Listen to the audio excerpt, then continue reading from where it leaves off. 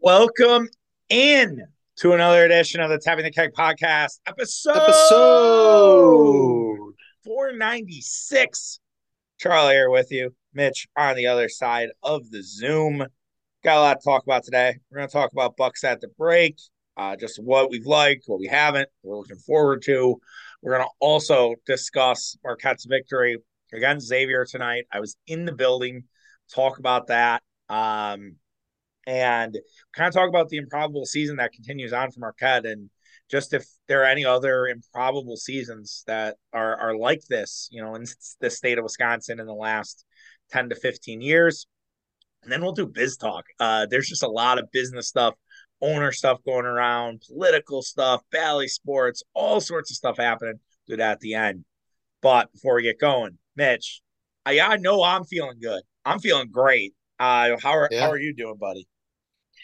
Yeah. Doing great. Um, Bucks rolling. So I'm doing just fantastic. Marquette with a big statement victory this evening. Oh So God, yeah, I know that you are. I mean, it wasn't really a big victory in terms of margin of victory, no, but absolute. Well, I mean, the last put two a couple nights. extra gray hairs in that beard, didn't it? No, no kidding. And the last two nights, and I was kind of saying this to a friend of the program, Mach, who I went to the game with. I was like, the last few years of Marquette, and when the Bucks have gotten good, you've kind of had a reprieve, right? Like you've kind of got to like relax until the summer. And then April, May is just like every night you're tearing your hair out. And now, really, I'm going to be in sort of fetal position from mid March with the Big East tournament. Who knows how long Marquette goes in the actual tournament? I get a little bit of a breather, and then second round of the playoff starts in early March, or early May, and it's right back at it. So I might die. I Damn. might this might be it. It's been good. Didn't live to see 35, but that's okay. And then the other thought is just with the crowd last night with Boston and Milwaukee, and then tonight with Marquette and Xavier. I mean, the crowd tonight was unreal. Like we were standing for probably the last like 8 minutes of that game. Yeah. And just shows you like what a basketball city the Milwaukee is, and just and that sometimes gets forgotten. But when Marquette and the Bucks are really cooking, this city is a basketball city. Yeah, and I mean, you're right. It's like, especially in, I mean, we'll talk a little more about it later, but especially with the Brewers kind of, Q rating being about Mm-hmm. as low as it's been Yeah, in probably, God, Maka at years. least 5 years. I mean, probably since, I mean, 2016 they weren't very good, but still, like, you know, that was new GM. They're building something. And like that year, it felt like every trade that David Stearns made or when he came in, the guy had an impact. So like you had some positive vibes. So yeah, I mean it's shown. I mean, Bucks game on Tuesday, crowd was, a normal Fiserv crowd, and Bucks were not playing very well, playing down to where they were, put to the competition, so to speak. Um, and not giving much for the fans to cheer about, but of course in the second half, fourth quarter, overtime, crowd was pretty awesome. So Yep. you're right. It's been a couple of nights to blow the roof off of Fiserv Forum in a row. Sure, So good to absolutely. And see. before we kind of talk about the Bucks at the break, obviously they have a game tonight against the Bulls. But I did a podcast yesterday. You can go back and listen about lessons learned from Bucks Celtics. Do you have any like things that stood out to you watching that game?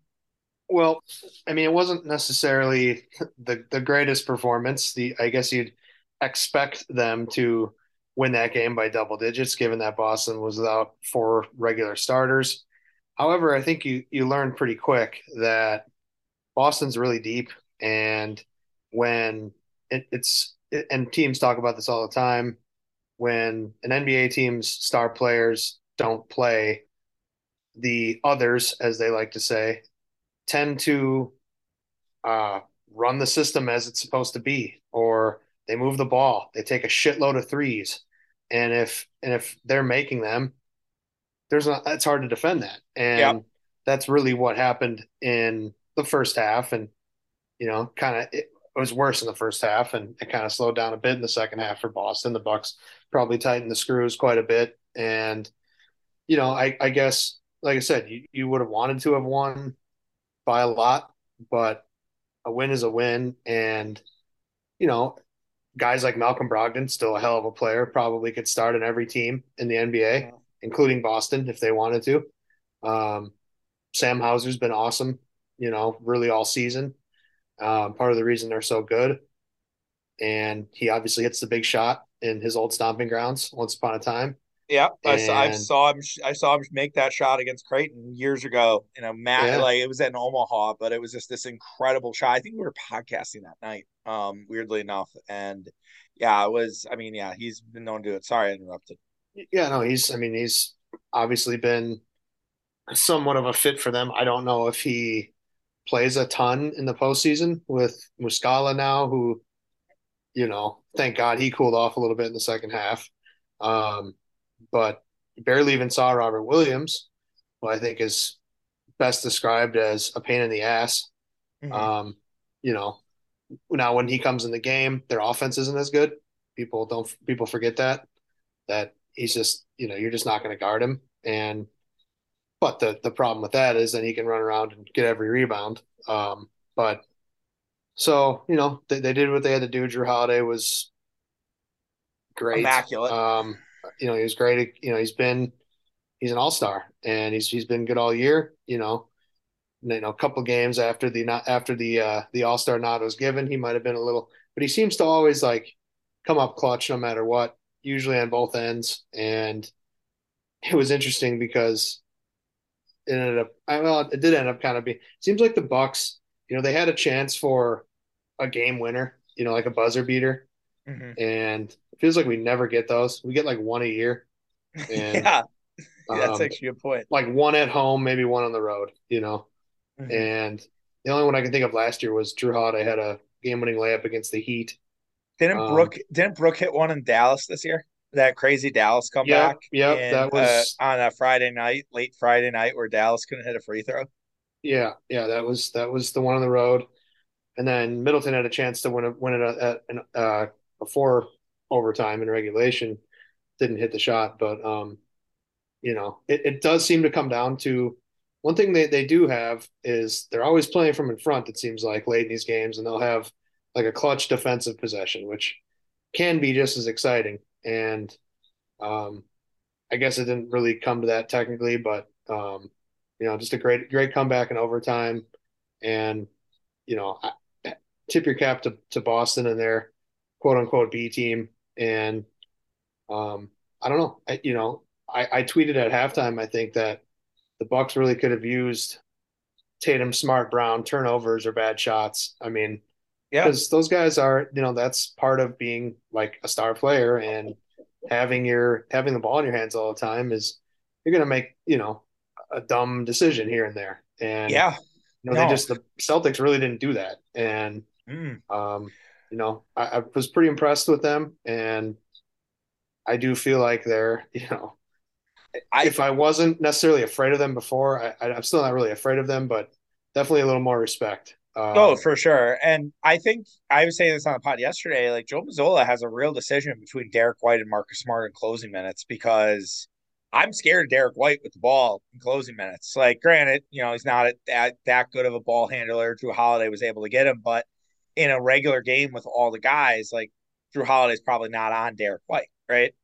Yeah, And but it's if Derek White probably take who, it's yeah, probably he's probably Grayson Allen. right. And Derek White taking a shot over Marcus Smart taking a shot. Like we want Marcus. If Marcus Smart beats us in a late game situation, I probably will take that. I really will. Like, but Derek White, I think Derek White's a better offensive player for them in a late game situation, and I don't know if he's going to actually get that ability because I think they'll defer to Smart's defense.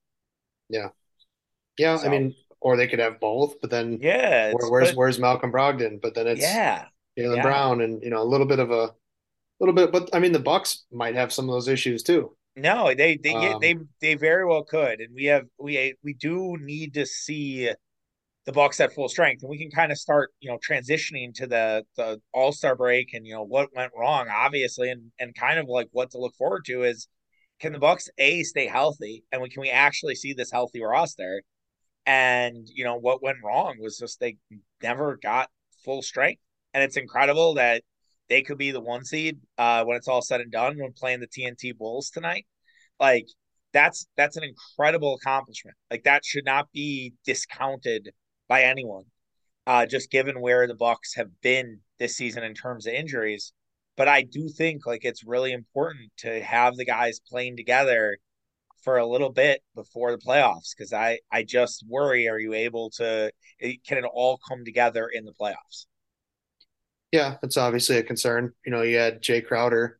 Who knows when he'll come back? And like I said, between Ingles, Crowder, and like I guess Bobby, if you want to throw him in there. I mean, I don't know who's gonna get in to that type of clutch time rotation out of that group because they all provide something. And with Ingles, it's okay defense and like pretty good size, and but more importantly, like playmaking and shot making. And with Crowder, it's just gonna be like probably overall toughness and you know and should be able to and defense and and just defense and you hope. I haven't seen him play all year, so mhm. you hope that the decision making and stuff like that, and take good shots. I mean, he shot Phoenix out of the playoffs practically last year. Yes, Um, that is the concern with Jay Crowder is there is an Eric Bledsoe in him where he feels like he has to shoot the ball at some point where he's like it's Jay Crowder time. And it's like, no, man, like just play within yourself. Like don't force it. And but I do think like he's like, oh, I haven't shot the ball in a while. I might as well chuck one from deep. Like it's definitely an issue with Jay. and you have um, you don't know what's going to happen with Grayson Allen. Javon Carter's looked pretty good again, Yeah, and Wes Matthews has been good. I mean, it's a good problem to have, totally. but it's just going to really have to be up to Mike Budenholzer and Yeah, and yeah, no, series to series and whatever's working. It will probably give them an opportunity the last couple months to um, work some guys in and out of the lineup and get an aging roster some days off and stuff. And once everyone's, God forbid, fully healthy, they can probably do that. So be interesting to yeah, see what happens. yeah. And the Bucks don't take. Yeah, there's like no days off, right? When you get back from the break, it's Miami and Phoenix both at home, and it would be nice to have Crowder. It'd be nice to have Portis. It'd be nice to have Middleton in the starting lineup. Like those would all be things. Maybe you're not going to get all three, but it'd be nice to at least get two of them. Yeah. Yeah, So I don't know what the plan would be with Middleton. I would hope that after the All-Star break, he's starting again. I mean, you'd assume so. Yeah. he looks fantastic. I think it's been probably a week too long here. He hasn't been Hmm. starting or a I agree handful of with that. games, Yeah, for sure. and it's time. Yeah, I almost wonder if the long layoffs that the Bucks have had, right? They had Monday to Thursday or Monday to Wednesday or Tuesday and Wednesday off. There we go. They had 2 day layoff there, had a back to back. Middleton didn't play. Then they had a 3 day layoff with Boston. I almost wonder if like that's part of the like bench rest is because he's getting so much extra rest because they're not playing a ton. And so, yeah, I would hope that after the All Star break, it's back to normal, and we can start seeing, all right, who is that fifth guy? And that's another like, is it going to be Grayson? Is it going to be Pat Connaughton? Is it going to be, um, Jay Crowder could maybe have a case. I don't see that one as much, but I do wonder like what who is that fifth guy, and I think there's cases to be made for all three, but I would probably put Pat as the leader of the clubhouse in my opinion. Yeah, I mean that's tough to really. It just depends on the matchup, I guess. And Yeah, I mean, but for a regular season, like Pat has done such a good job in terms of like working on pick and rolls with Giannis and done a really good job in those scenarios and has mhm. shot the ball relatively well. Like I mean, I guess the only like drawback to this, and Shannon mentioned this last time we did a podcast where it's like Grayson Allen really doesn't. perform that well off the bench, and it's almost like he performs better as a starter. And Pat has, done work in the second unit. So if you have Pat, you have Bobby, maybe that's a case why you would roll with Grayson in the regular season. Yeah, that's a good point. Grayson just in general has, you know, stretches of games where he just disappears and, Yeah.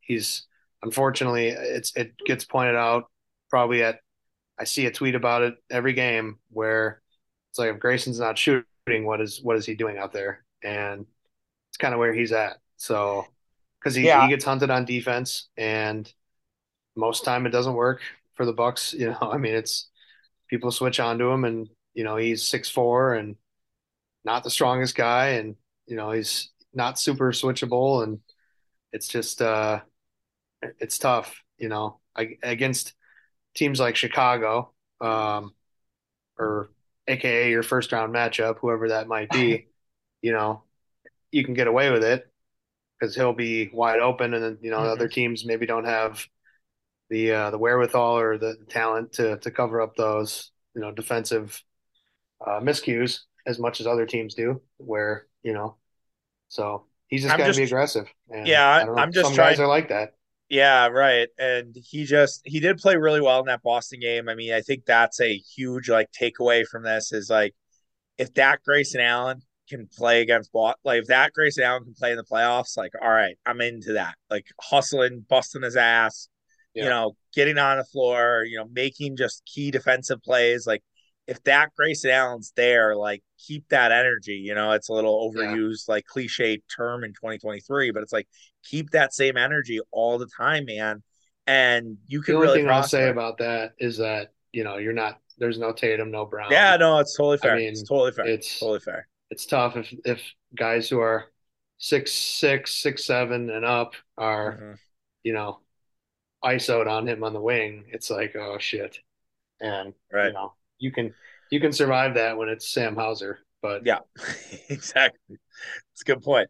Anything else that you're kind of like looking at, stuff that, from the first half of the year or just kind of what sort of on the precipice here as we get into the home stretch before the playoffs? um I guess the only thing I can think of right away is Giannis all right? I mean, Yeah, it's a fair the question. knee, he sat out for better part of 2 weeks. And we kind of scoffed at it, myself included. And I don't know, it seems like every game there's like a tweak or and it's I thought this was the one almost Yeah, I did too. against Boston. It It did not look was good.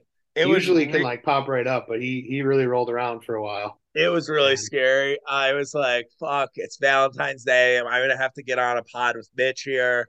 Like a lot of stuff was running through my head. Like, is this it? Like, am I just gonna go into purgatory as a Bucks fan for like and we've like honestly, besides Marquette, who we're gonna get to, and I would say this kind of flipping to 2023, but like 2022 was an awful year for Wisconsin sports fans. We mentioned that in December. It was awful. Like it was not a good year, and it's like, oh, here we go again.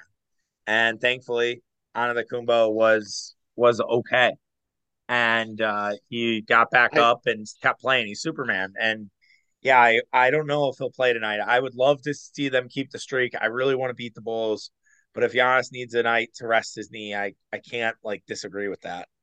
Yeah, I would be surprised if he played just because he's gonna have to go to fucking Salt Lake City Hmm. and you know obviously the league is gonna, and Giannis probably wants to. I mean, you know, and it's fine. I mean, the Bulls they can't even score 100 points. So, I mean, they're Yeah, not really, they're in rough shape right now. They play tonight? I don't know, but I think they did it on Tuesday. Let me look. They I think they haven't they scored like over 100 and they've scored like 90 the last like 3 games. they did score. They got to 100, Mitch, tonight. They got to 113, but they lost to the Indiana Pacers 117 to 113. They had a 39 to 15 lead in the first quarter and blew that. Yeah, so they're what, 6, 7 games below 500. I Right. mean, Yeah. they're done. Yeah, their goose might be cooked. I mean, no DeRozan still. He's not been playing. Does he have a hip injury? Is that right? I I'll thought look he that up. played Tuesday. Oh, he did not play tonight. So So, who knows? well, I mean, I would assume he's playing tomorrow. Oh, diagnosed with a grade 1 thigh injury. So that means maybe DeRozan doesn't play all. I would. He's not been ruled out for Thursday's game against the Bucks, per Casey Johnson of NBC Chicago. So we'll have to see if we get DeRozan tomorrow night or tonight. Sorry, I've been awful with the dates. I apologize to people. Sometimes it's hard when you're doing Wednesday night and you're like, okay, you gotta think this is for Thursday. But apologize to people. But yeah, it's definitely interesting. I think, also looking ahead to who that team could be that the Bucks play in terms of, first round opponent, whether they're the 7 seed or whether they're the 2 seed or the 1 seed. There are some teams where I'd not really wouldn't really be happy playing them. I mean, Toronto is really playing well all of a sudden. With Jacob Portal, they've sort of started to turn it on a bit, and I want no part of Toronto. It's not that I'm scared of Toronto. It's just that puts you right in the meat grinder from series one, and there's no breaks, right? I think the Knicks, the Bucks match up well, but Tibbs is, he's gonna.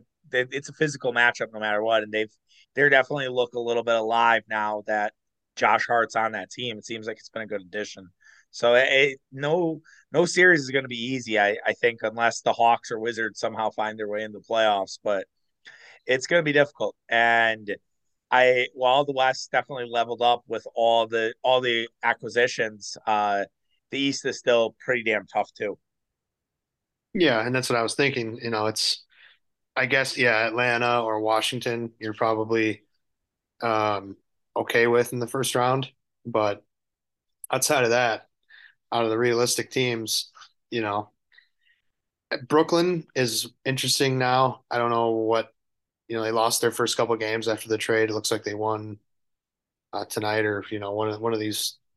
Yeah, They yeah. won their last Bridges game. Bridges had 45 tonight. That's wild. That is interesting too, because man, I know Durant's Durant, but Mikal Bridges is a damn good basketball player, and that's quite the guy to trade. And he lit it up tonight. Yeah, right. And that's the price of doing business. Uh And huh. Phoenix is desperate for a title, new owner. I mean, it's the conditions are favorable, Mm-hmm. and For sure.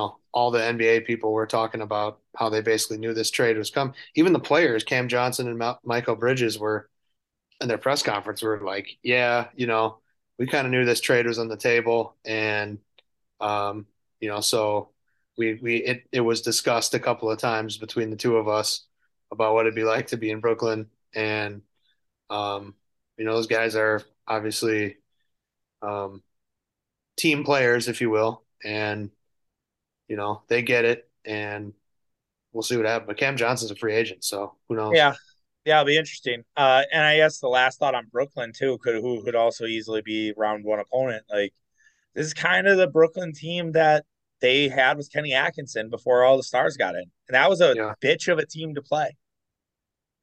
yeah. I mean, they were fun. I mean, they were fun with D'Angelo Russell, Dinwiddie. Was Joe Harris there? Yeah, Probably. Joe Harris was Yeah, there. Yeah, yeah. so It uh, is it is kind of back to that, but probably a better version of that. right, yeah, and it'll be interesting. So no, it's a nice to have a break. It's kind of like with the Bucks having a 12 game winning, if they are able to win tonight, shouldn't put the cart before the horse. But if they do win tonight and it's 12 game winning streak, kind of sucks that they can't continue on. But it's also a good time to heal up, and maybe it can even be better when they get Miami next Friday night on ESPN. That's a national broadcast as well. So Yeah, like, and that's another, I guess, positive to think about coming out of the break. You get two home games right off the bat. You don't have to go on the road. It's kind of nice, and they're two really good opponents uh with Miami and Phoenix, and we'll see if Durant plays. And that's, I guess, one of the negatives. They did not play Phoenix yet this year, so they get to see the new look Suns twice down the stretch. yeah, and I think they saw Durant at least. I know he played at least one game. Yeah, that against the Bucks. that game that we were terrible. He lit us up. It was that Friday before Christmas Hmm. where the Bucks were like kind of dead man walking, and they just then Christmas Day happened, and I think we all kind of knew it was coming, unfortunately, and yeah, so it's gonna be fun. It's gonna be a fun ride, and excited to. A ton of national TV games. Oh yeah, no, Um, there's like one every week, basically. great. Um, So it's excellent. Even better if Bally ceases to exist, so we're gonna survive at least Bucks basketball, or we're just gonna have to start going to games like every night to be able to get our fix. yeah, Uh, was I gonna say? Oh, your comment on the national thing right before we move on to Marquette. It gives Giannis a real opportunity, I think, to push for the MVP. I know that the fans have been pushing it. I don't think he cares at all. But I think that noise is going to get louder and louder with the more national TV games he has, even if he doesn't really play that well. Like last night, he did not play well. But if you look at that stat line, if you're a box score watcher, which some of these guys are, they just A, don't have the time to watch, or B, that's how they watch basketball these days. Like 36, 13, and 9 looks fucking good. If you miss the 8 turnovers and the fact that he took him 26 shots to get there, like, yeah, you're probably like, oh, that's a good night for Giannis.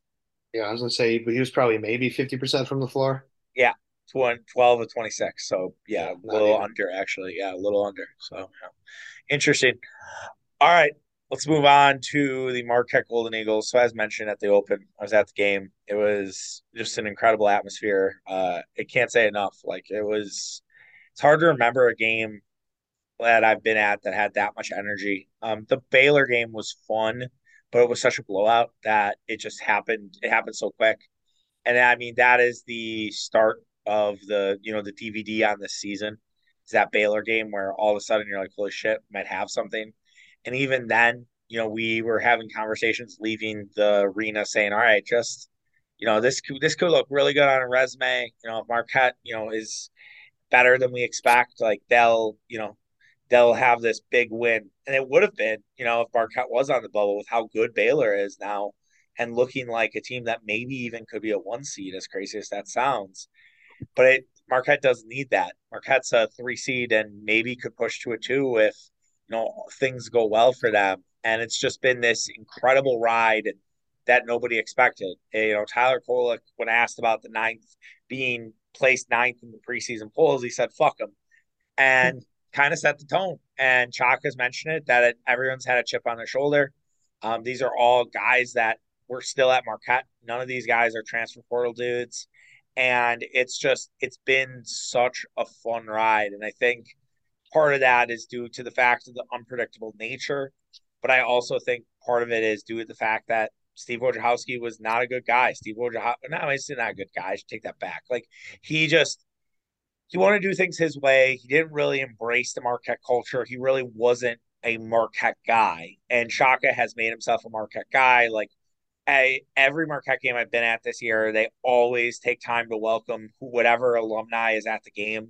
Like Wes and Jarrell, Jarrell McNeil, that is, we're sitting next to each other in Wes Matthews of the Bucks. We're hanging out at courtside, and then you had Rob Jackson there from the Final Four team. Todd Townsend was there as well. Like we were shouting out Todd Townsend, right? But it still matters to Shaka Smart, and Where like was it's Jay just Crowder? Jay was not there. I was expecting Jay, but no, it was So no, so he did when he did his introductory press conference. I listened to it, and Jay said he wouldn't be at the game. Um, oh, they asked him. yeah, well, they asked him a few things, and he said he has a child that lives in Chicago, Oh, so he's definitely going. He was obviously on the bench on Tuesday against Boston, and he's definitely going down to Chicago for the game got Thursday. I it. would assume to have some family time, Yep, some baby mama time, yep, no doubt. or whatever, Yeah, and got to take care of that. And so.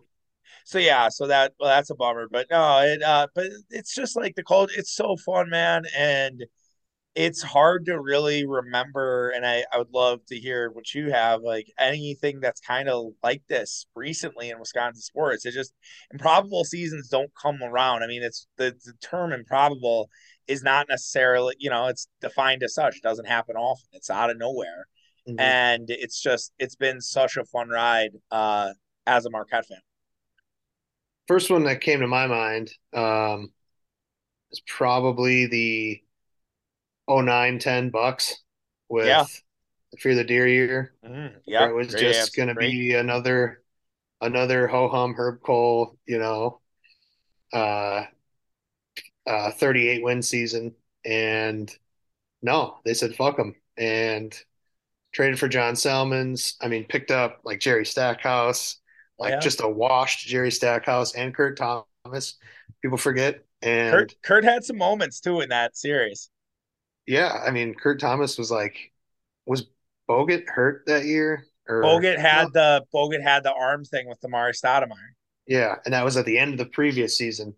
Yes. So he missed a lot of, and so Kurt Thomas was huge.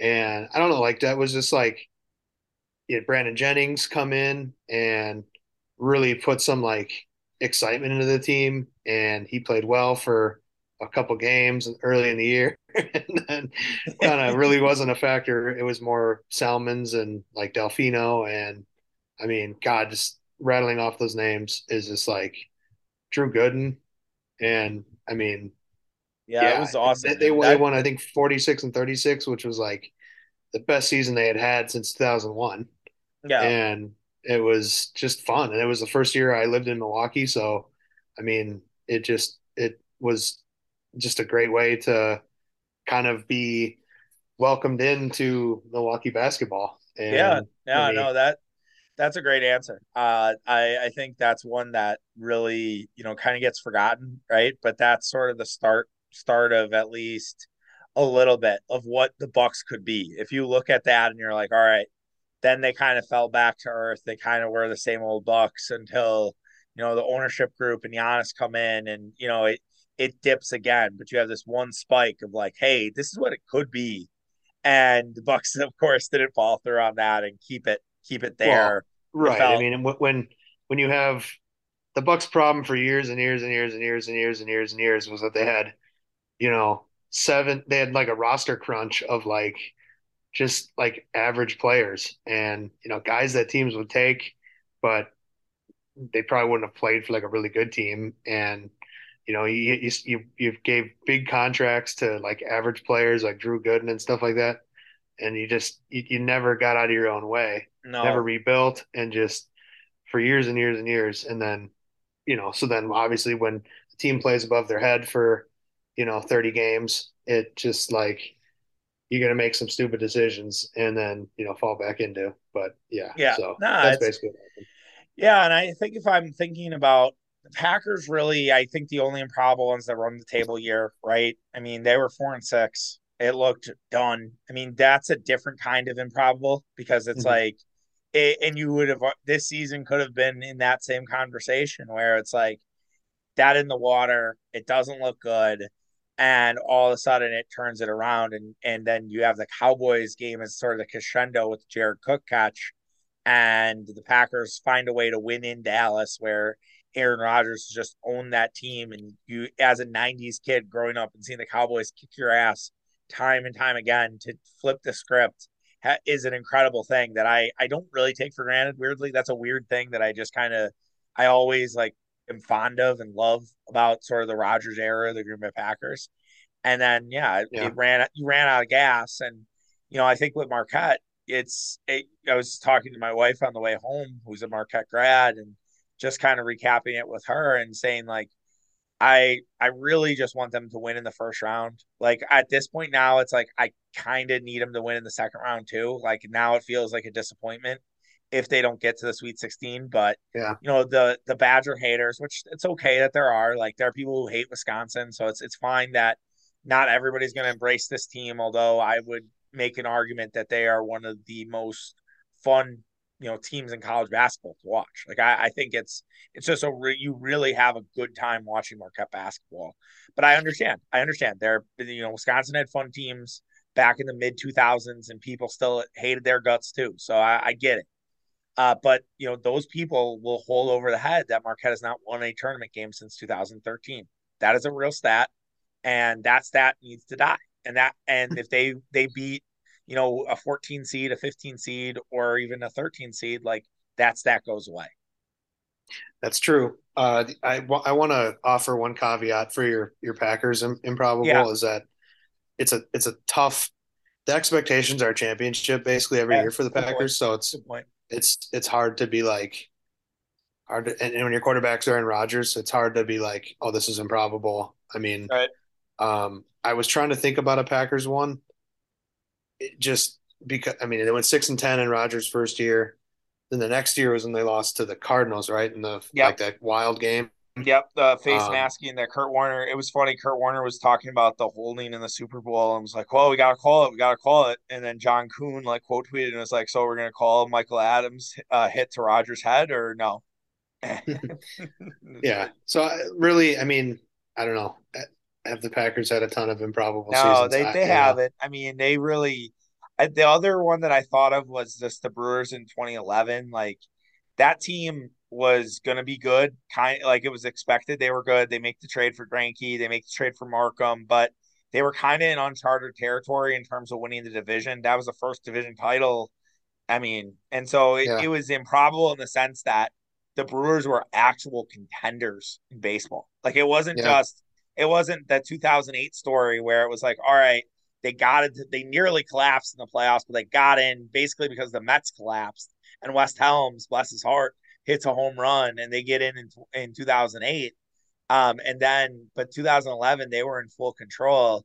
And I think as we now are 12 years removed and it's gotten harder to win in baseball than it was in 2011, like retrospectively that was a major missed opportunity, and you just ran into a Cardinals team that you outmanaged you out. Ron Renicky versus Tony Lurie says like I'm trying to think the compare. It's like it's kind of like Marquette against like Chicago State. Like it's not a fair fight. You know what I mean? And so you do look at it back at that now with a little more like, man, that was a missed opportunity. yeah. 2011's not a bad one because, like you said, they were legitimate, but like just how dominant they were Mm-hmm. in the especially like in the second half and how everything came together and they made it all the way. I mean, a game away from the World Series, Yeah. and um, that obviously hadn't happened in a long, long, long time. So because in '08, like you said, they kind of, I mean, that was improbable because of CC going absolute, Yeah, basically CC's beast mode, run totally and they still had to improbable. get lucky. Yep. And then that was definitely one of those where they were just happy to be there, Mm-hmm. and kind of got the monkey off the monkey off the city's back, and um, basically got whooped in the playoffs. And um, but yes, they had a real opportunity to do some damage in 2011, and you know won a playoff series, and which is never easy in baseball, just because of I don't know. We've seen it now a few times the Yeah. last few years how baseball playoffs are. It's not one and done, but it seems like it's so easy for your bats to go cold in the playoffs, and you're just fucked. Yeah. And I mean, it's Yeah. It not was one and done, but it's like it becomes obvious pretty quick who's going to win the series. people memory hole like that the Brewers 2021 team was really fucking good and their bats went cold against a good Atlanta team who was red hot. Like Yeah, it's just it'll get memory hole just to your point about earlier about the Q rating being down and being like, oh, that team wasn't that good. It's like, no, that team kicked ass. That team was really good. They just got cold at the wrong time. And there you go, you're out. And that's it. And that's, I mean, to tie it back to Marquette again, like that's the NCAA tournament, right? Like you could have one bad game and that's the bad yeah, game that comes back to bite you. Like and it's so funny looking at this tournament and we're still a month away, but I don't know if I can trust anybody. And like right. and that's where I look at it too, where I'm like, I start thinking big picture about Marquette, and I'm like, well, TCU, everyone was ready to like say, all right, TCU is going to lose. TCU is going to lose. And they didn't lose until they met a buzzsaw in Georgia. Like, I'm not saying Marquette can be a Final Four team, but I'm not like ruling that out. Like, I'm inviting that conversation into the room. Like, we're not like, we can't just ignore what they've done. Like, we have to, Big East is right there with the Big 12 as the best conference in basketball. And they're winning games night, not, they will not get swept by any team in the Big East. They've at least beat everybody once. Last time that happened was 2003 for the Golden Eagles, and that year worked out pretty well for them. Right. And you're right. That is what sucks about college basketball is your conference tournament. It's one bad game. You lose in the first round or second round, whatever you want to call it. There's buys and stuff Yeah, involved yeah. in No, conference tournaments I and get stuff. you. But, you know, if Marquette sort of, how many games they have left? Like five, something like Yeah, that. something like that. I can look. And let's say they win 4 out of 5, right? And they're, Mhm. which, yeah, let's go conservative, say 3-2. That puts them at Uh, what? 16-5 in the Big East. yes. Probably gonna win the Big East at that point, Yep. and you get a bye. And yeah, if you fall, you go cold in the first game you play in the Big East tournament. That could be the difference between a 2 and a 4 seed. Right. And Yeah. I mean, And seeding necessarily at that point doesn't matter. Probably, I think that's when you probably get into like your fives and your sixes. You'd I like to jump up to. I would push back slightly because of if you go up to two, like you're gonna probably get a place that's close to you for travel sake. Like, and there are a couple locations like Des Moines and Columbus that are really nice for Marquette. Like they'll travel well. They travel well anywhere. They're kind of like Badger fans in that sense, where they will have people there, but maybe not at the level of Wisconsin fans. I know that's a big calling card. Probably some people mad at me. I will say, their last 4 games, if they were to lose 2 of them, I'd probably punt some things because you have Creighton on Tuesday at Creighton. This will be a very tough game, very very difficult game. Very thankful they have 6 days off to rest before that because that's going to be a war again. And then they have DePaul at home. They go to Butler and then they're home for St. John's. So definitely take care of business. DePaul and St. John's. Butler might use that as a Super Bowl. That'd be my only like fear in that Butler game is that Butler sees that senior night. They're not making the tournament. They're not making any tournament. Do they use that as sort of like their last hurrah to like have a feather in their cap for the following year? That's the only thing that scares me about that Butler game. Yeah, you could probably build an argument that I mean even DePaul has shown flashes this year. Um, Yeah, they're but back they to are they are being they got the, DePaul. they got the win in DePaul, so you don't have to worry about that. Right. Um, you got that in your so yeah, so they have 4 games left in the Big four East. four left, and then the following week's the biggest tournament, and the Marquette has that's another like demon, and Shock has mentioned it, and it's kind of on their like chip on their shoulders. Marquette's been terrible. It's Big East tournament. They It's on the to-do list. yeah, it's like they I don't think they've got to the semifinals. Gosh, I think it's been since like 2012 maybe. But like they just it's always early exits. And that was the old Big East. That was when the Big East was like rocking and rolling with like all the different teams. They didn't get to I think it was the quarterfinals because that Big East tournament was so massive when they had 16 teams. And they did get to the quarterfinals in 2011 and got absolutely shit pumped by Louisville, 81 to 56. So that's like how long I think that's how long it's been. I'd have to like double back here and check, but I'm pretty confident that like Marquette has not had got into the semifinals. They had a Seton Hall game. There's a podcast out there you can listen to where I did a drunk podcast at the end of that Seton Hall game because they got absolutely fucked. And that was in the semifinals for a right to go. And it was I was very upset because Miles Polisher got kicked out of the game. And that he didn't. So that, there you have it. Make the Big East great again with Yeah, some of those teams. I I mean, know, man. it was I a lot know. harder back then to just because there's what 14 teams in the league or something like that. I think I it was mean, 16. I think it was yeah, 16. it was huge for a while there, Yeah. and now it's what 10, Yeah. so a Yeah, little something more like that. normal. A little more normal. Also, uh, Mamu was on that Seton Hall team. He had 10 points in that game. Yeah, yeah, that's your boy. Yeah, I like Mamu. Mamu does some positive things. All right, let's move on. Let's talk a little business here. I don't have a catchy title for this. I trying to think about it. I think if we had drops, I would have made you like pull like ludicrous, like get out my business. You know. But where do you want to start? We'll spin the wheel. We have the Bucks owners, we have Bally, we have Brewers becoming a political fight here in the state. What do you want to start with?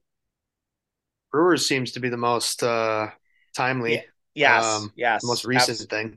Absolutely. And if for those who are unfamiliar, or maybe not in the state, the governor Tony Evers put together a plan to give the Brewers $290 million for maintenance of their stadium, with contingency plans that the Brewers would stay here until 2043. Right now, the Brewers lease is up in 2030. If you're wondering why the Brewers don't pay themselves for this maintenance, it is written into their contract that the state pays. And Evers, thinking through and thinking about, all right, we have all this free money. Here's what I want to do with it, and proposed it. That's kind of what he did. And, the pushback has been from the Republican backed legislature that Tony Evers is circumventing us. He's not using us. We should have talked about this first. And there's frustration, on that side of it. It's, normal ass politics. But with the Brewers Q rating being down, this makes a lot of people uncomfortable because a lot of people go to the tried and true tradition. Well, why doesn't the owner just pay for it? And here we go. And this does not do Mark any sort of favors right now with his approval rating being as low as it has been for a long time. Right. Yeah, people are frustrated. There's shirts going around, sell the team. Oh, I saw on really? Twitter. Yeah, Really? somebody I saw one Steve Sparky Pfeiffer quote tweet some clothing company with like a sell the team shirt that they're pushing, and I'm thinking, I'm not there. I mean, I think I might be upset with Mark Adonasio or just, you know, upset with the way they've done things the last couple seasons or not even, but he's also done a lot of good things. And I'm not at that point to sell the team. We're not the fucking Pirates. Um, I know things haven't been ideal the last 12 months, but um, let's pump the brakes on that. And you're right. With stadium, anytime you're talking public funding, it's going to be a battle, and it does become political. There's always, especially nowadays, when everybody has a voice on social media and can provide their thoughts, even though nobody asks. And it should happen. You know, you never want to risk losing a professional team of really any sort, in my opinion, just because you know the economical impact. I mean, the Bucks got there. Once I saw the Bucks got a new stadium done, that's when I Mhm. knew anything was possible in life. Absolutely. And um, because you know, I don't even know how to explain that because apathy was. I mean, very recently up before that, fortunately they had swung in the right direction, and I think people thought that you know there was a real chance for a championship contender at some point down the road. Yeah. But a couple years before that, there wasn't, and um, I mean, I would people love to could have given know. a shit less if I if they were mean, here or not. you could talk about like greatest what ifs of all time, but there's like a real story that has yet to be written. And we know the like Giannis origin story, but like if Giannis isn't here, I don't think the Bucks are here. Right, right. Well, and probably what helped too was the new ownership had come in Right. and had sort of changed things. I mean, it was still Yeah. early in the Yeah. process, Yeah. but And it wasn't Herb Cole. Giannis wasn't the player that he was back then when everything happened. But it was you started to see flashes. You started to see this like guy that was so unique, so different, just so fun, right? The smoothie tweet, Hmm. all the stuff where it's like, holy shit, we have a guy here. Um, Hmm. and real quick, back to your sell a team. I looked at that, and that guy follows me on TikTok. I can't fucking rip him. That sucks. That just sucks. God damn it. I hate that. Oh, this is the times where I'm like, all right, do I just go scorched earth and don't give a fuck, or do I just say like, because like I don't know, he does a lot of good like content, and the guy's obviously doing a really good job of getting himself out there, but that's a bridge too far, But you unfortunately. gotta, hey, you gotta make money and Yeah, no, I mean you got to go where the people are, and strike while the definitely, iron's hot. yeah, I think the t-shirt business just feeds into pinheads, right? Like, what will the pinheads buy, right? I mean, Yeah, fucking exactly. Barst. Look at some of the fucking shit Barstool puts out. I mean, respect to them. The merch game is why I think a lot of their success happened. But like, Portnoy had a shirt out that was like Kim Jong Un, Putin, and Kyrie. Like, I mean, that's dumb. It's funny, Yeah, I but mean it's dumb, dumb. right. So, Yeah. anyways, it just makes me want to just, if I ever did this thing by myself and got funding, we'd have a just emerging clothing company. I just don't have the time to put it together. But anyways, back to the Brewer comments. Yeah, I think something will get done. I think they'll figure it out. I think that I'm more nervous than ever. We've talked about this 100 times, I think, this offseason, but when Mark gets in front of the mics, I am just gonna brace for dear life and just hope it goes well. Yeah. He's done a good job of laying low. But it'll happen eventually. I mean, he's gonna have to speak at some point. Now you have spring training starting, so yeah, it's definitely coming Yeah. because any reporter wants to get that juicy soundbite. No, no. That is 100% true, and they'll be looking for it, even though they do have some chief water carriers. And really quickly, just on a side, and then we can talk about Haslam and talk about Bally. Um, the Burns thing is not a big deal, guys. This happens. It's not arbitration is part of the sport. It's weird. Max Fried and the Braves have went through two rounds of arbitration. It's part of baseball. It sucks. I wish the Brewers could have figured out a way to buy out his arbitration and pay it out in a nice contract, and that couldn't happen, and that's unfortunate. And maybe they're still working on it. I don't know. I highly doubt it with Burns personally, but it's just part of the game. Unfortunately, it's a dumb thing that happens. But McCalvy wrote a really nice piece on just kind of breaking it down for fans. And I don't remember arbitration numbers ever being like released to the public or like becoming until like this year. All of a sudden now it's Last like, couple of, I think the hater stuff came out, right? Because there was like an actual debate on like yes, I do haters remember worth that. and like what hater was, and like that led to hater becoming a closer. Like Corbin knows this is business. He understands it. I don't think he's going to use this as ill will towards the Brewers, but I thought that that was the case with the hater trade, and it wasn't. So I hope I don't have a mopey Corbin Burns on my hands this spring training. Well, and as Rachel Luba tweeted, I think on Tuesday night, she's an agent. Um, so she works with obviously both sides.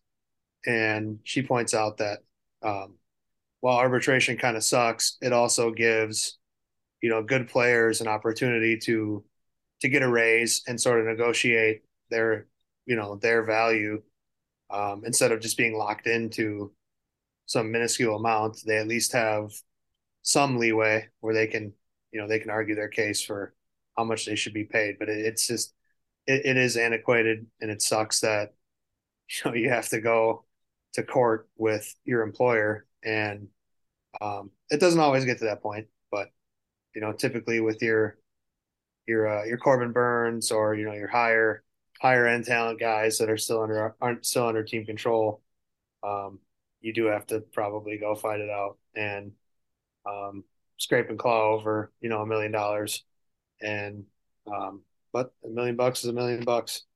So Yeah, if a absolutely. team can save a little bit, they'd love to. Yeah. Well, and yeah, quickly as we're running up against the time, we're taping this a little later than we usually do. With Jimmy Haslam, potentially rumored to take over 25% of the Bucks.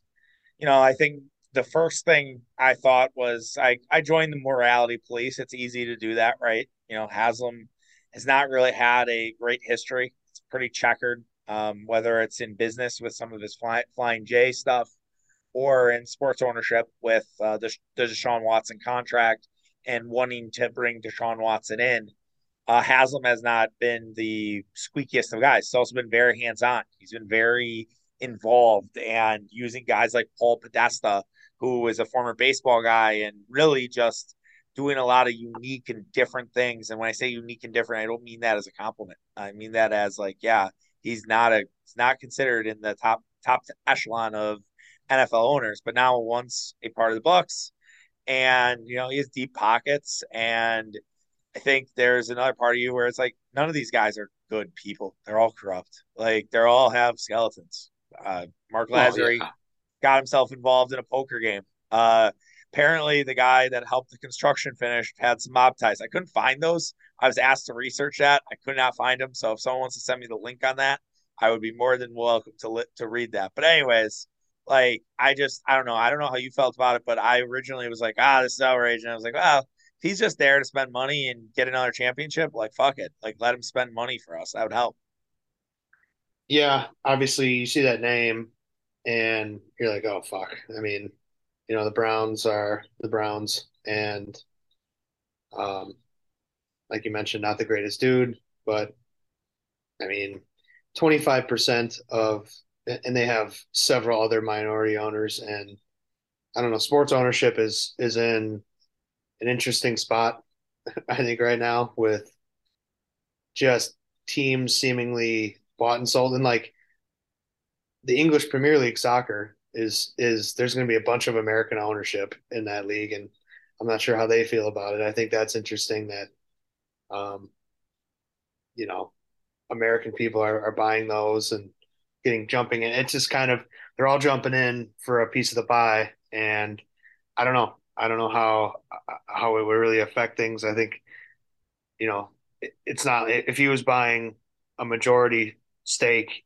then I'd be a little more nervous. But um, I think they have a pretty decent thing going with the Bucks, and I don't know how much he could possibly screw it up.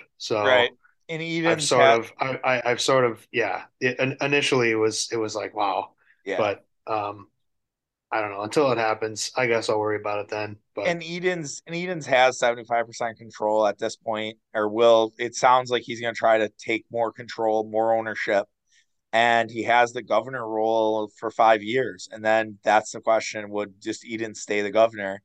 And he would bring in guys like Haslam and maybe some others to have little pieces of the pie to say they're an owner of an NBA team, because it's very much a popular rich guy thing to own a team right now, and it always has been. But I think it more than ever, just considering how well sports do. Like live sports is just the guaranteed like moneymaker. It's why NBC is trying to get back in, and other things like HBO is like wonder or HBO Max is wondering should we stream NBA games if they with their new NBA deal. So it's really an interesting time in sports from an ownership and big money rich people perspective. And kind of moving into Bally, just to finish us off, like Bally declares bankruptcy.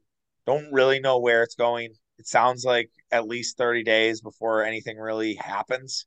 But I don't know if the lights are getting turned off in 30 days. I really have no idea where this is going. yeah, Um, I mean, I have a couple like initial thoughts and love to get yours. Like, I think for baseball, weirdly, it's easier because baseball has a relationship with Peacock, they have a relationship with ESPN Plus. A part of me thinks like, okay, why wouldn't you just do like a channel on one of those for the different teams and also open it up to if okay if you're a Cubs fan but you also like to watch the Angels, you could watch both, right? hmm And you could pay $10 a month for both, or $10 a month for each team or something like that. But then it's like, well, you do need to get yourself. So they have those relationships. NBA really doesn't have those right now, because they don't haven't had a new TV deal. So you don't have Amazon, you don't have Peacock, you don't have like any of the big streamers involved with the NBA just yet. HBO Max, which is Turner, they're not involved right now. So the question I guess I have is like, do do they look at this and say, well, streaming is kind of in this weird spot? If you listen, Bill Simmons had a great thing about the future and everything that's happening. Like, streaming is not in a good spot right now. Like, it's almost like we're headed back to like the cable stuff. And it's like, if that's Hmm. where we're headed, like then there needs to just be a channel. Like, it just needs, you need to figure this out with YouTube TV and with Hulu, and then work your way down to Spectrum and Comcast and all these other. There's just so many hoops to jump through, and I don't know if these teams are ready. I'm sorry, I rambled a little bit on that. It's a fact. I just find it very fascinating. Yeah, I mean, a lot of this is above my level of knowledge, but I do know that hockey has NHL has a package with ESPN Plus Right. where you can watch every game. I don't know if there's blackout restrictions or not, um, but I guess the only problem I see there is that there's aren't they still airing like like the regional broadcasts? So if you don't have that, I don't know how that works. Um, Unless I don't know, Yeah. ESPN, for example, would then pay, the team's broadcasters to do the games, and that'd be great. But then it's League Pass, and then it's probably a lot more for ESPN Plus, I would think. Like, NHL, with all due respect, isn't really doesn't have the weight that NBA does, or other sports, and probably even baseball does. So that's what makes that possible. And I think the NHL wants to get their product in front of as many people as possible. Um, so that's why that happened. But that came to mind. I don't know. I mean, Yeah. um, I just don't see the regional sports networks disappearing overnight. Um, but that would suck. Yeah. I would have. I don't how like don't they have a contract to fulfill for this season? Yeah, I don't. I have no idea. Yeah, I would imagine they might have that for the NBA, where there's a contract to fill and it's 70 games and whatever the deal is. But the NBA could say, all right, we're going to buy out the rest of your. I could see a situation where the NBA is like, all right, the 16, we're going to buy out the rest of these games. We'll figure out something for next season. I have 0.0 idea what baseball does, right? They have a full year. So, like, what do they do there? How does that work? All these teams have TV deals. How does that, where do we go from there with baseball? That's the one that I like is really troubling, but they do have some streaming deals in place, and that does make it easier. But the people who have cable, it's like, all right, are they just left on an island? Like, how does that all like come together is a real difficult thing to figure out.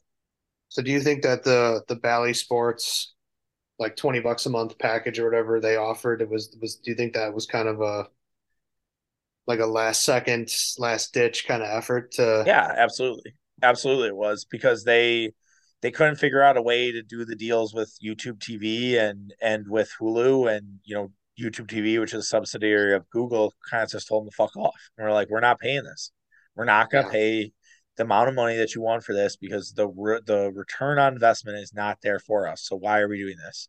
because then Um, YouTube TV would have had to have gone up 15, right. $20 a month probably. Right, exactly. And so and I don't know, maybe Google looks into it. Maybe Google considers it, but I do think like there are a lot, especially baseball, and I'm thinking selfishly because I look out for my father, right? He's a huge British fan. He watches almost every game, and it's like if this all goes to streaming, like what the fuck does he do?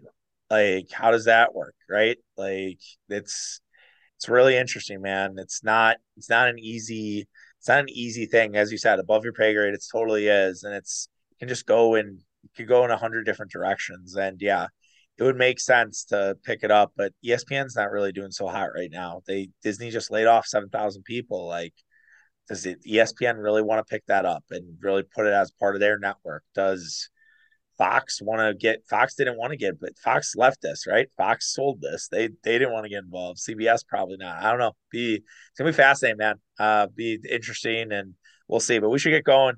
It's been a long one. I appreciate you doing this late with me after the Marquette game. We'll be back tomorrow to recap Bucks Bulls. Hopefully, a few Bucks play. I know Pat Connaughton isn't. And anything else that comes across the wire on Thursday night. Yes, sir. Take care. Peace. See ya.